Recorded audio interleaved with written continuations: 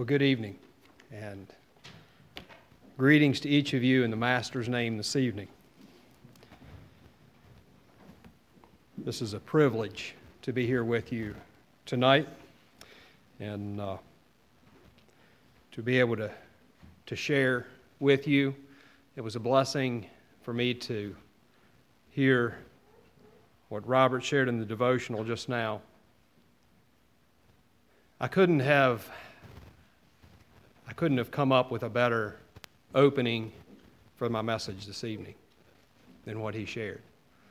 And I assume that he didn't know what I was going to preach about.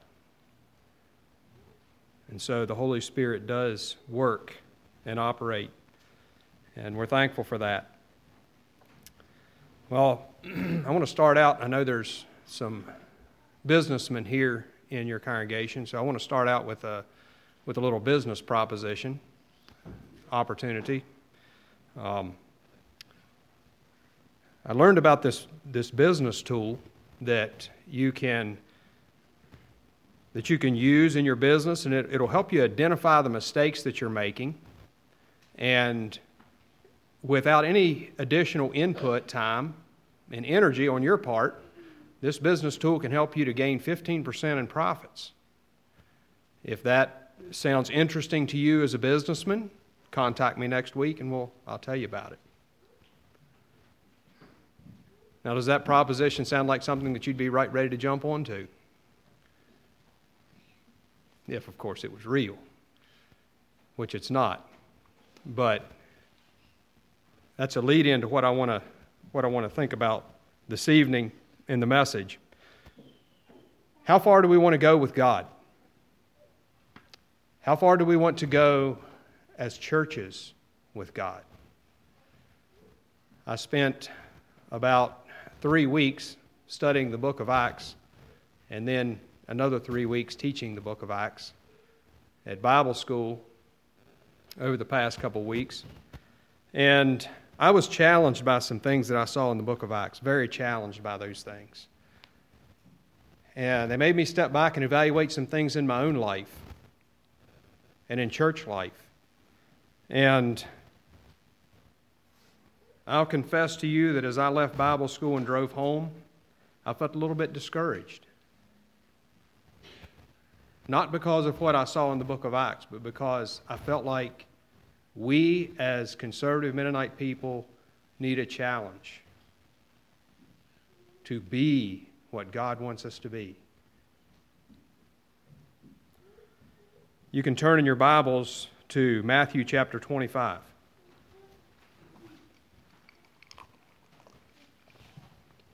The title of the message this evening is The Parable of Potential. Here in Matthew chapter 25, this is a very familiar parable, and I'll just begin by reading it, and then go from there. Starting at verse 14, we're going to read through to verse 30. For the kingdom of heaven is as a man traveling into a far country, who called his own servants and delivered unto them his goods.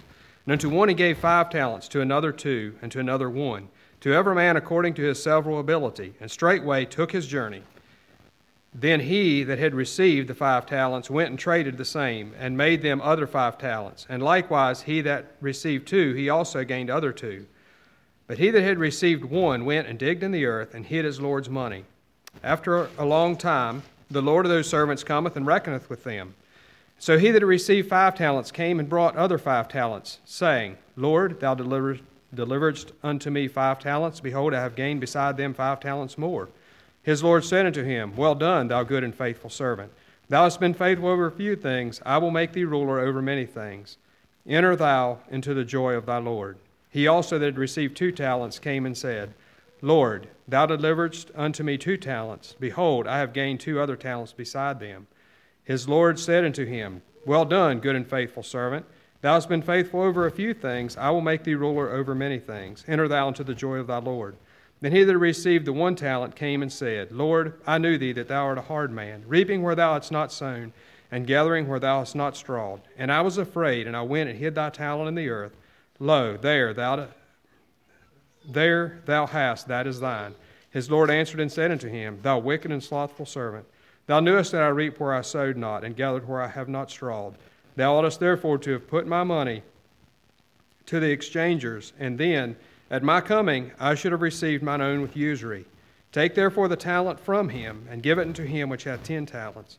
For unto every one that hath shall be given, and he shall have an abundance. But from him that hath not shall be taken away even that which he hath. And cast ye the unprofitable servant into outer darkness, there shall be weeping and gnashing of teeth.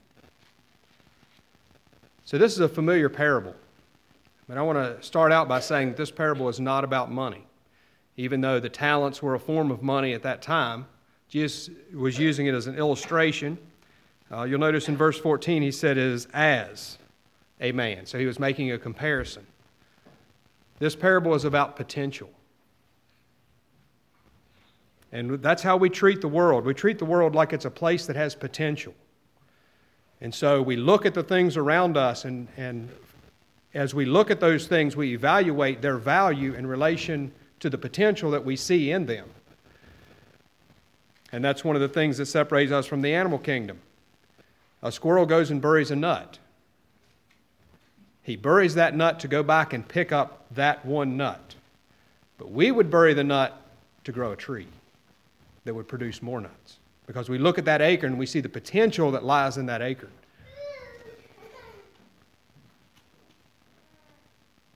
We give things value on what we believe they can become.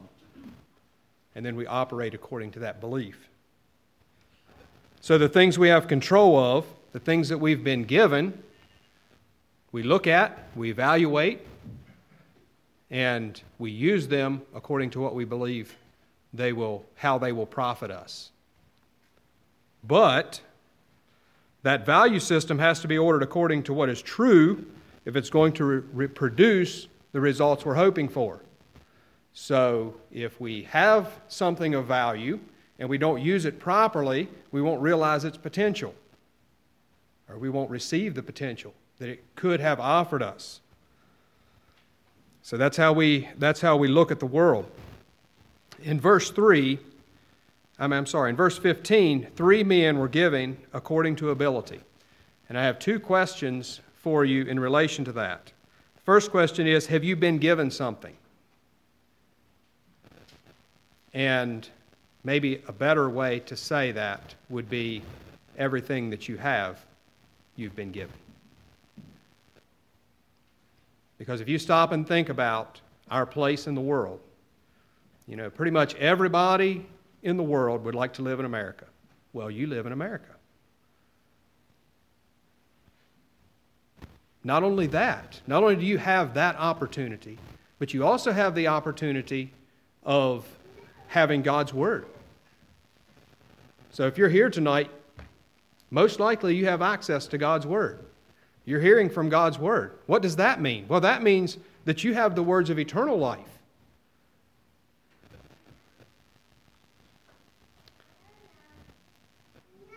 And all that opportunity traces back to God placing you in a certain time, in a certain place in the world.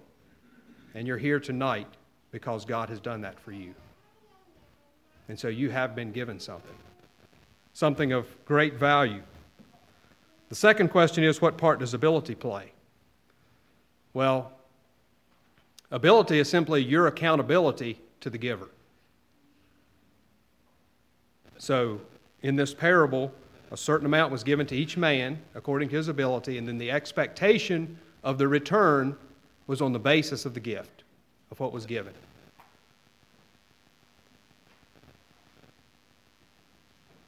In verses 16 and 17, we can see the 2 servants invested, the first 2. Well, why did they invest? Well, they invested because they saw potential in what they had been given.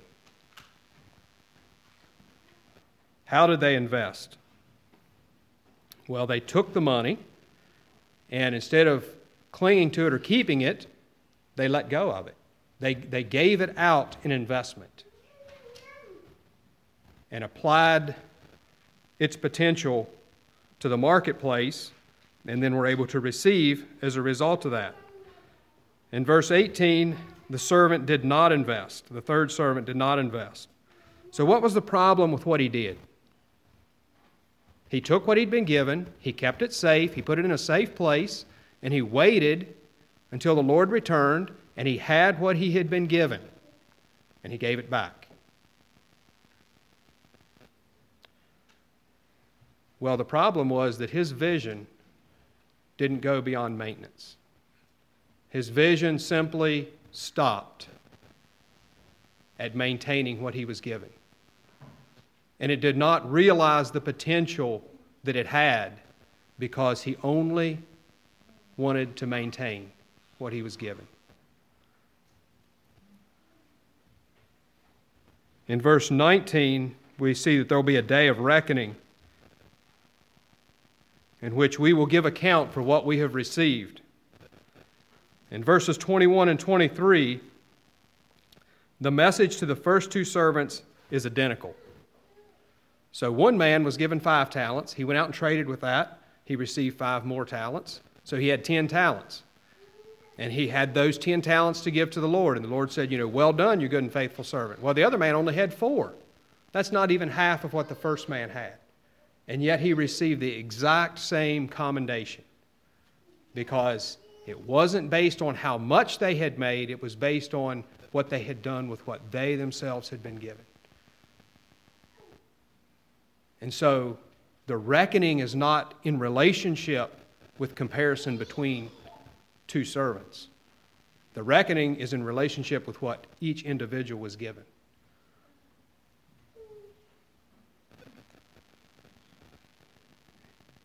In verse 24 and 25, the third servant gives account. And in verse 24, he points out that he knew that the master had an expectation. So he knew that there was an expectation for what he had been given. But verse 25 is the key.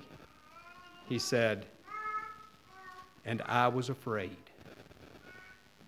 And the reason that he didn't invest was because he was afraid.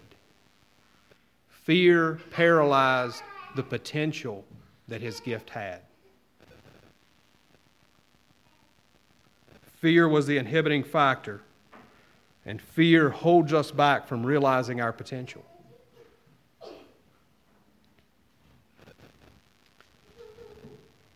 You see, investment has risk. Those first two servants had to let go of their money to gain return. The first servant was not willing. He was afraid to let go. And in letting go, gain. He tried to protect it and cling to it. And that's so easy for us to do. It's so easy for us just to cling to what we have and not be willing to let it go and invest it. I'd like to take 4 points out of this parable, and I'd like to apply them to 2 areas of our lives.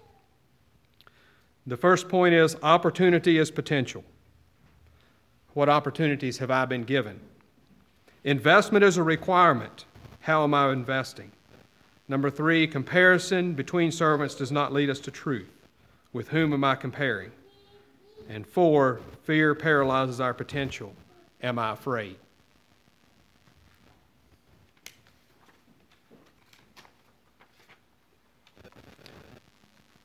The first area I'd like to consider is spiritual life. God created us as physical and spiritual beings. And in His original creation, the physical aspect of our being was subservient to the spiritual. So the spiritual had the control over the physical aspect of who we are. And that was His original design. But when Adam and Eve sinned, that value system got reversed. And the physical became the priority. And in the physical becoming the priority, they lost what God had initially designed them to be. They became materialistic, if you will.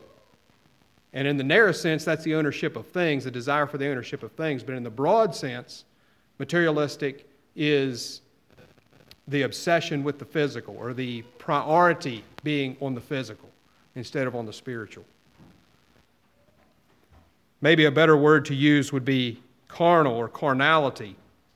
That's one of the words that the New Testament uses, and that word is the Greek word for that in the New Testament is sarkikos, which means pertaining to the flesh, bodily, temporal, unregenerate.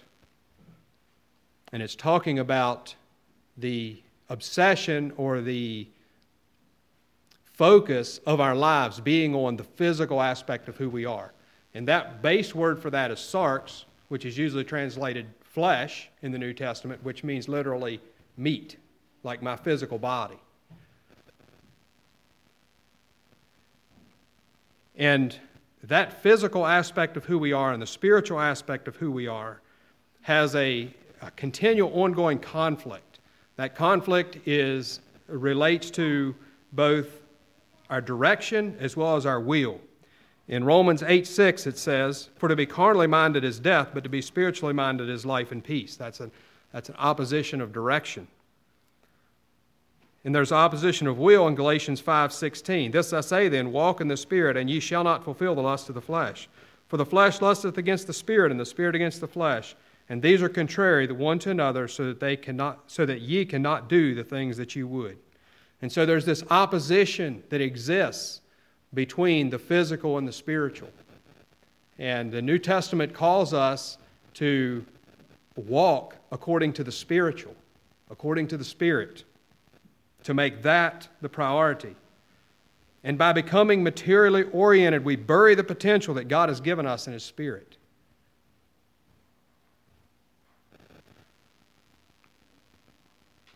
Speaking to the Christian in Romans 8:12 and 13, Paul says this, "If you live according to the flesh, you will die." So if you live according to flesh priority or the physical priority, you will die. "But if by the Spirit you put to death the deeds of the body, you will live." So if through the Spirit the physical is made subservient to the spiritual, you will live. And the picture that I want you to get is that our potential as believers does not lie in our physical existence. It lies in our spiritual existence. It's in our spiritual life. Well, what opportunity have I been given? God has given us His Spirit. What does that mean for us? I'd like some input from you. What does it mean to you that God has given you His Spirit? Maybe there's a verse or a thought that comes to your mind.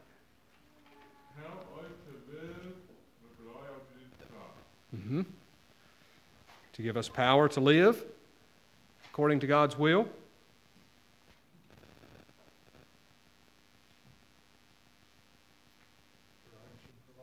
Direction, that's good.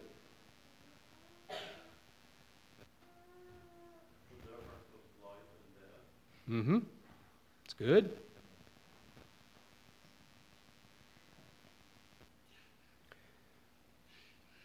How limited is God? How limited is God's power? It's not very limited, is it?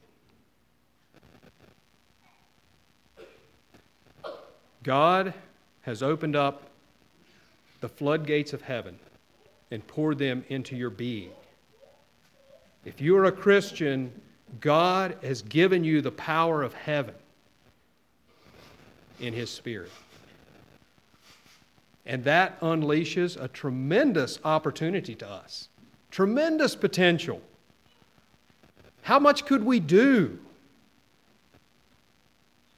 Now I'm thinking about the book of Acts. What happened in the book of Acts when the Spirit was poured out on those people? Things happened. Things happened in the lives of people. What opportunity have I been given? Philippians 2:13 says, "For it is God which worketh in you both to will and to do His good pleasure." We have the power from heaven to do what God wants us to do and to live the way He wants us to live. Praise the Lord. Well, if we have that opportunity, if we have that potential, how are we investing it? How am I investing it? Well, to invest, we have to let go. So God gave us life, and Jesus said, except you lose your life, whoso wishes to save his life will lose it, but whoever loses his life for my sake will save it.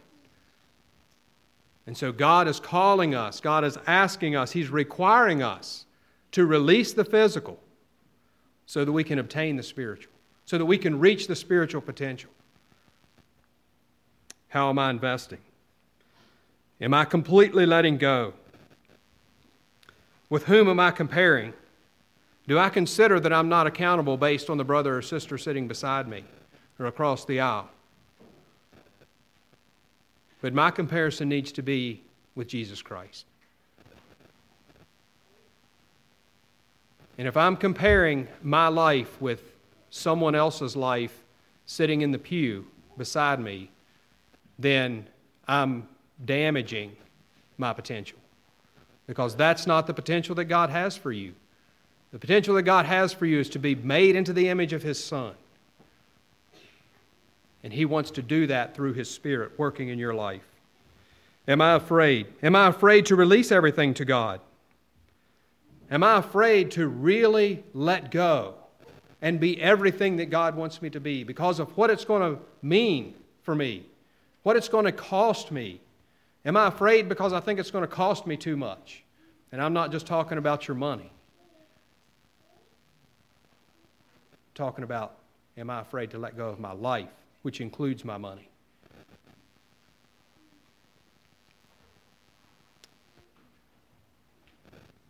Are we burying our potential by not being willing to release it and invest it as God wants us to? Is the Anabaptist Church in America burying its spiritual life in materialism and carnality? You know, we live in a land of tremendous physical opportunity, tremendous physical blessings. We can have the American dream. We can be successful physically. And, you know, we can put on these outward things that they're not wrong. They're actually can be potentially right. But then live the rest of our life the way that we want to live it. And build that American dream under the guise of going to church on Sunday. And, you know, one of the most common things that I hear when I ask people that call on the billboard line, one of the most common things I hear when I ask them if they're a Christian is, well, you know, I was baptized. And they don't even know what the new birth is. I was baptized. And, yeah, you know, I don't go to church as much as I should. Or they'll say, you know, I go to church every Sunday, so that means I'm a good Christian, right? That's not what it means. And I think in our hearts we know that's not what it means. But it's so easy for us to evaluate ourselves on the basis of some things that we're doing right and not think about how much God really wants us to do and to be.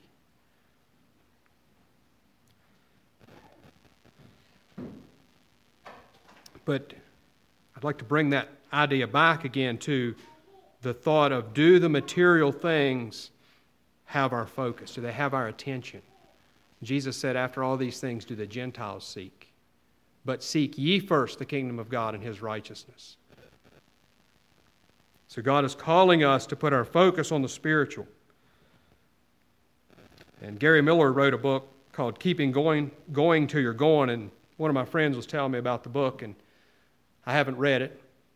Probably should, but he said the gist of the book was that, you know, we start out in our Christian life as conservative Anabaptists. We start out in our Christian life, and, you know, maybe we're excited about God and excited about the things of God, and we get married and we have children, and things are starting to go pretty good, and about the time we hit middle age, we're just saying, you know what? I got my business, I got my family, my life is just pretty good. I'm just going to take it easy.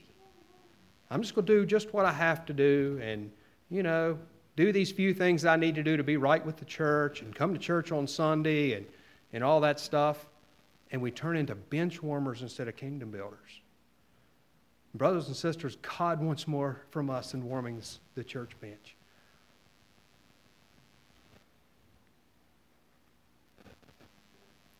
And I'd like to challenge us this evening to be willing to invest beyond our fear, to be willing to invest beyond what we perceive that we have to do, but look at the potential that God has given us and embrace that potential and be willing to invest. Basically, what I did was outline the greatest commandment, that a love for God supersedes everything else in our lives. Second area I'd like to look at is church life. You know, as conservative Anabaptist people, many of us grew up in good homes, and we have a tradition of biblical obedience. That's one of the traditions of Anabaptist faith, is that we follow what the Bible teaches. And we believe that the words of Jesus are not just true, they're not only true, but they're meant to be lived out in our lives. And so the combination of those beliefs has put us in a place that has brought a lot of value into our lives.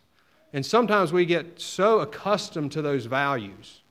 And I don't know, I think sometimes we're so sheltered by the cocoon that has put around us that we often don't realize how bad things are in the world around us, how truly bad they are, and how truly needy they are. And so as a result of that, we don't really appreciate the value that has brought into our lives, that biblical obedience, that heritage of biblical obedience. And I don't mean to imply that our past has been perfect, but we do become accustomed to the values that we receive as a result of it. And we tend to forget how valuable it is. So how am I investing in the church? If the life of the church has value in my life and it has brought values into my life, how am I investing into that? Well, the church is not the administrative structure. It's the people. And how am I investing in the people that make up this body, this local body of believers? Well, first of all, you have to see the potential. Does this church in this community have potential? Absolutely, this church has potential. Do the people sitting in the pews have potential? Absolutely. How am I investing? And He gave some apostles and some prophets and some evangelists and some pastors and teachers for the perfecting of the saints, for the work of the ministry, for the edifying of the body of Christ, till we all come in the unity of the faith and the knowledge of the Son of God, into a perfect man, unto the measure of the stature of the fullness of Christ. God wants this church in this community to represent the measure of the stature of the fullness of Christ. And each one of you has been given something to make that happen, to bring to the body, to make that happen, to build that up, to bring that into existence. It's not, what you have been given is not just for you. When God gave you His Spirit, He didn't give you His Spirit just for you. He gave you His Spirit to build up the body of Jesus Christ, the church. How are you investing that? With whom am I comparing? Do we fall into the trap of comparing ourselves to fellow servants? Do we fall into the trap of comparing ourselves with the church down the road? We shouldn't. We better not. We need to fix our eyes on what God says the church should be. And we need to invest in the church as if that's a reality. Like Robert was saying, that there's something that we can't see that's going to come into existence because God said it would. And if we do it His way, it will come into existence. Are we living by faith in relation to what the church could be? You see, the problem with comparison is, there's two problems with comparison. One of them is it's not a high enough standard. The other one is that when we compare ourselves to each other, it creates a competitive relationship. And the church is designed for unity, not for competitiveness. And we will never reach our potential if we are comparing among ourselves. And we should keep that language and that kind of talk out of our hearts. We're not comparing with one another. We're comparing with God's Word and the measure of the stature of the fullness of Christ. And that needs to be our goal. Am I afraid? Am I afraid that what I have to share with the body isn't good enough? Am I afraid of what people will think? Or what if it all comes out wrong? Or what if I get done preaching this message tonight and you all don't like what I said? Am I afraid? Am I afraid that if I give myself to the church in a wholehearted fashion and commit myself to these people, that it'll turn around and bite me for doing it? Am I afraid? And if we're afraid, it's going to paralyze our potential. What is the antidote to fear? There is no fear in love, but perfect love casteth out fear, because fear hath torment. He that feareth is not made perfect in love. A Spirit-filled life has a fruit, and that fruit is love. And that love will cast out fear. And if our churches are filled with people who are filled with the Spirit of God, there's going to be love in those churches and not fear. We love Him because He first loved us. If a man say, I love God, and hateth his brother, he is a liar. For he that loveth not his brother whom he hath seen, how can he love God whom he hath not seen? And this commandment we have from Him, that he who loveth God love his brother also. It seems to me like some of the biggest challenges that we have faced and are facing as conservative Mennonite people are materialism and individualism. And both of those have the same root. And they're in self-focus and self-sufficiency. And over the years, we've had so much opportunity for physical gain and physical success. And it's put us in a place where we don't really need each other from a standpoint of survival. And so since we don't need each other for survival, then why do we need each other spiritually either?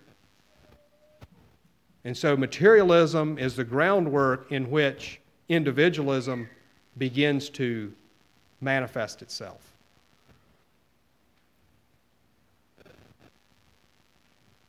I'd like to bring both of those two areas of life, of our lives together, our spiritual life and church life. You know, they're really interconnected. Just like I was saying about Spirit-filled people in a church are going to bring unity and power to the body. They're really interconnected.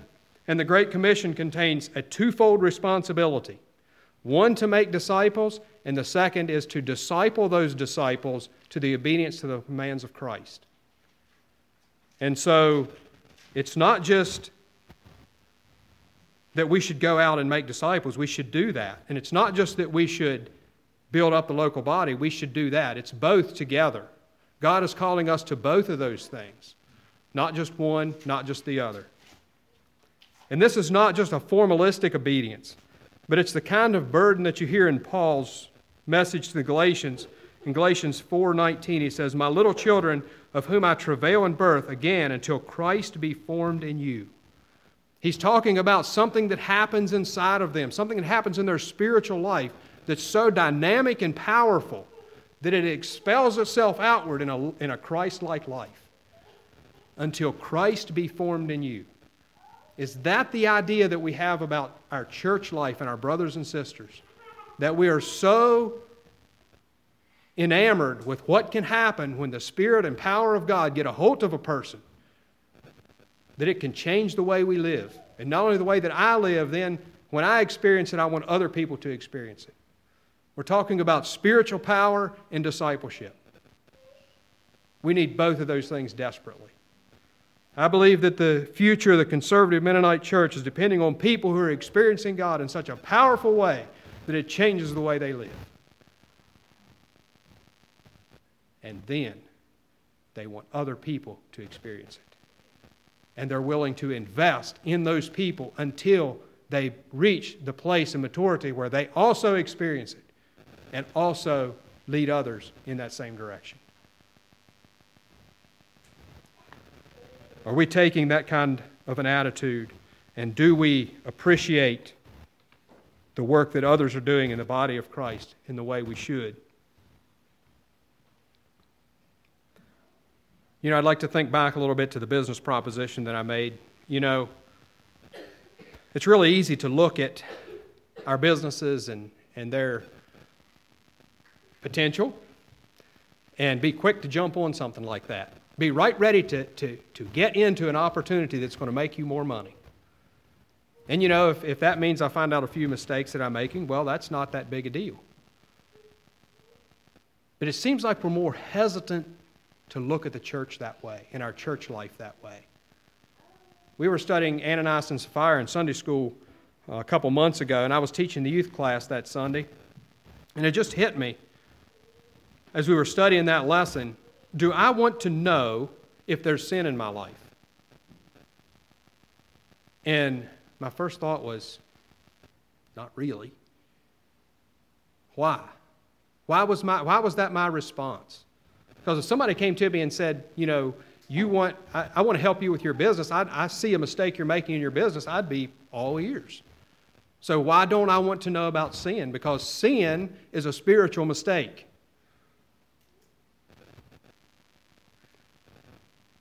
Well, there's another aspect to it. And sin has a moral implication as well. And so if there are areas in my life where I have sin, if I'm just making a business mistake, then I'm just making a mistake. But if I'm sinning, then there's something that's morally wrong with me. And I don't want other people to know that. But brothers and sisters, if there is something that is morally wrong with us, don't we want to know about it? I mean, we need to think seriously about getting rid of the things that are hampering our spiritual lives. What if the first two servants in this parable had seen what the third servant was doing, and they'd gone to him and they said, you know, brother, we're concerned because we know what the master's expectation is. And we're afraid that what you're doing isn't what he wants you to do. And we would like to see you make some changes and invest this money so that the Lord is pleased with your life. And the third servant had said, you know what? That's good advice. I'm going to do it. And he would invest his money, and he would end up with 2 talents. Do you think that the response of the Lord would have been any different for him with his 2 talents than the men with 4 and 10? It wouldn't have been. Because that wasn't, the amount of money wasn't the issue. But that would have meant 2 things. One thing is it would have meant humility on the third servant's part, because he'd had to have been willing to accept the advice of the other 2 men. But it also means that it took investment on the part of the first 2 to invest into his life and ask him and challenge him to a higher walk in his obedience to the master. And then, instead of losing everything, he would have gained a reward.